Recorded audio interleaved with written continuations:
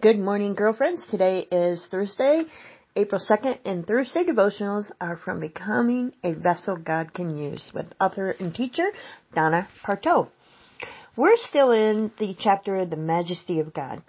And today I'm just going to read some scriptures. And in here, she says, as you read through these passages, note in your margins or take a note in your journal or wherever, 1, the characteristics of God that you discover. What is He like? What has He done? Etc. And number 2, what our response should be. So here we go. Here's Deuteronomy 11, 1 through 9. Love the Lord your God and keep His requirements, His decrees, His laws, and His commands always. Remember today that your children were not the ones who saw and experienced the discipline of the Lord your God, His majesty, His mighty hand, His outstretched arm, the signs He performed and the things He did in the heart of Egypt, both to Pharaoh, king of Egypt, and to his whole country. What He did to the Egyptian army and to its horses and chariots, and how He overwhelmed them with the waters of the Red Sea as they were pursuing you, and how the Lord brought lasting ruin on them.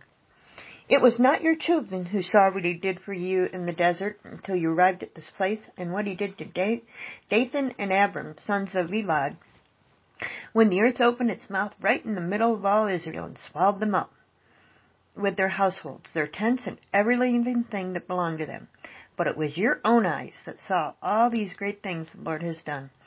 Observe, therefore, all the commands I'm giving you today, so that you may have the strength to go in and take over the land that you are crossing the Jordan to possess, and so that you may live long in the land that the Lord swore to your forefathers to give to them and their descendants, a land flowing with milk and honey. Here's the second passage. 1 Chronicles 29:11. Yours, O Lord, is the greatness and the power and the glory and the majesty and the splendor, for everything in heaven and earth is yours. Yours, O Lord, is the kingdom. You are exalted as head over all. And then here's Psalm 93:1. Excuse me. The Lord reigns. He is robed in majesty. The Lord reigns. He is robed in majesty. The Lord is robed in majesty and is armed with strength. The world is firmly established. It cannot be moved. Some great scriptures, and then there's just going to be a few questions for you to reflect on. And just remember, our God is an awesome God.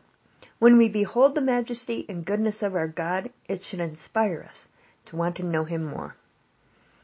While you're homebound, what a great time to get to know the Lord a bit more. You have an awesome day, and remember, you are who God says you are.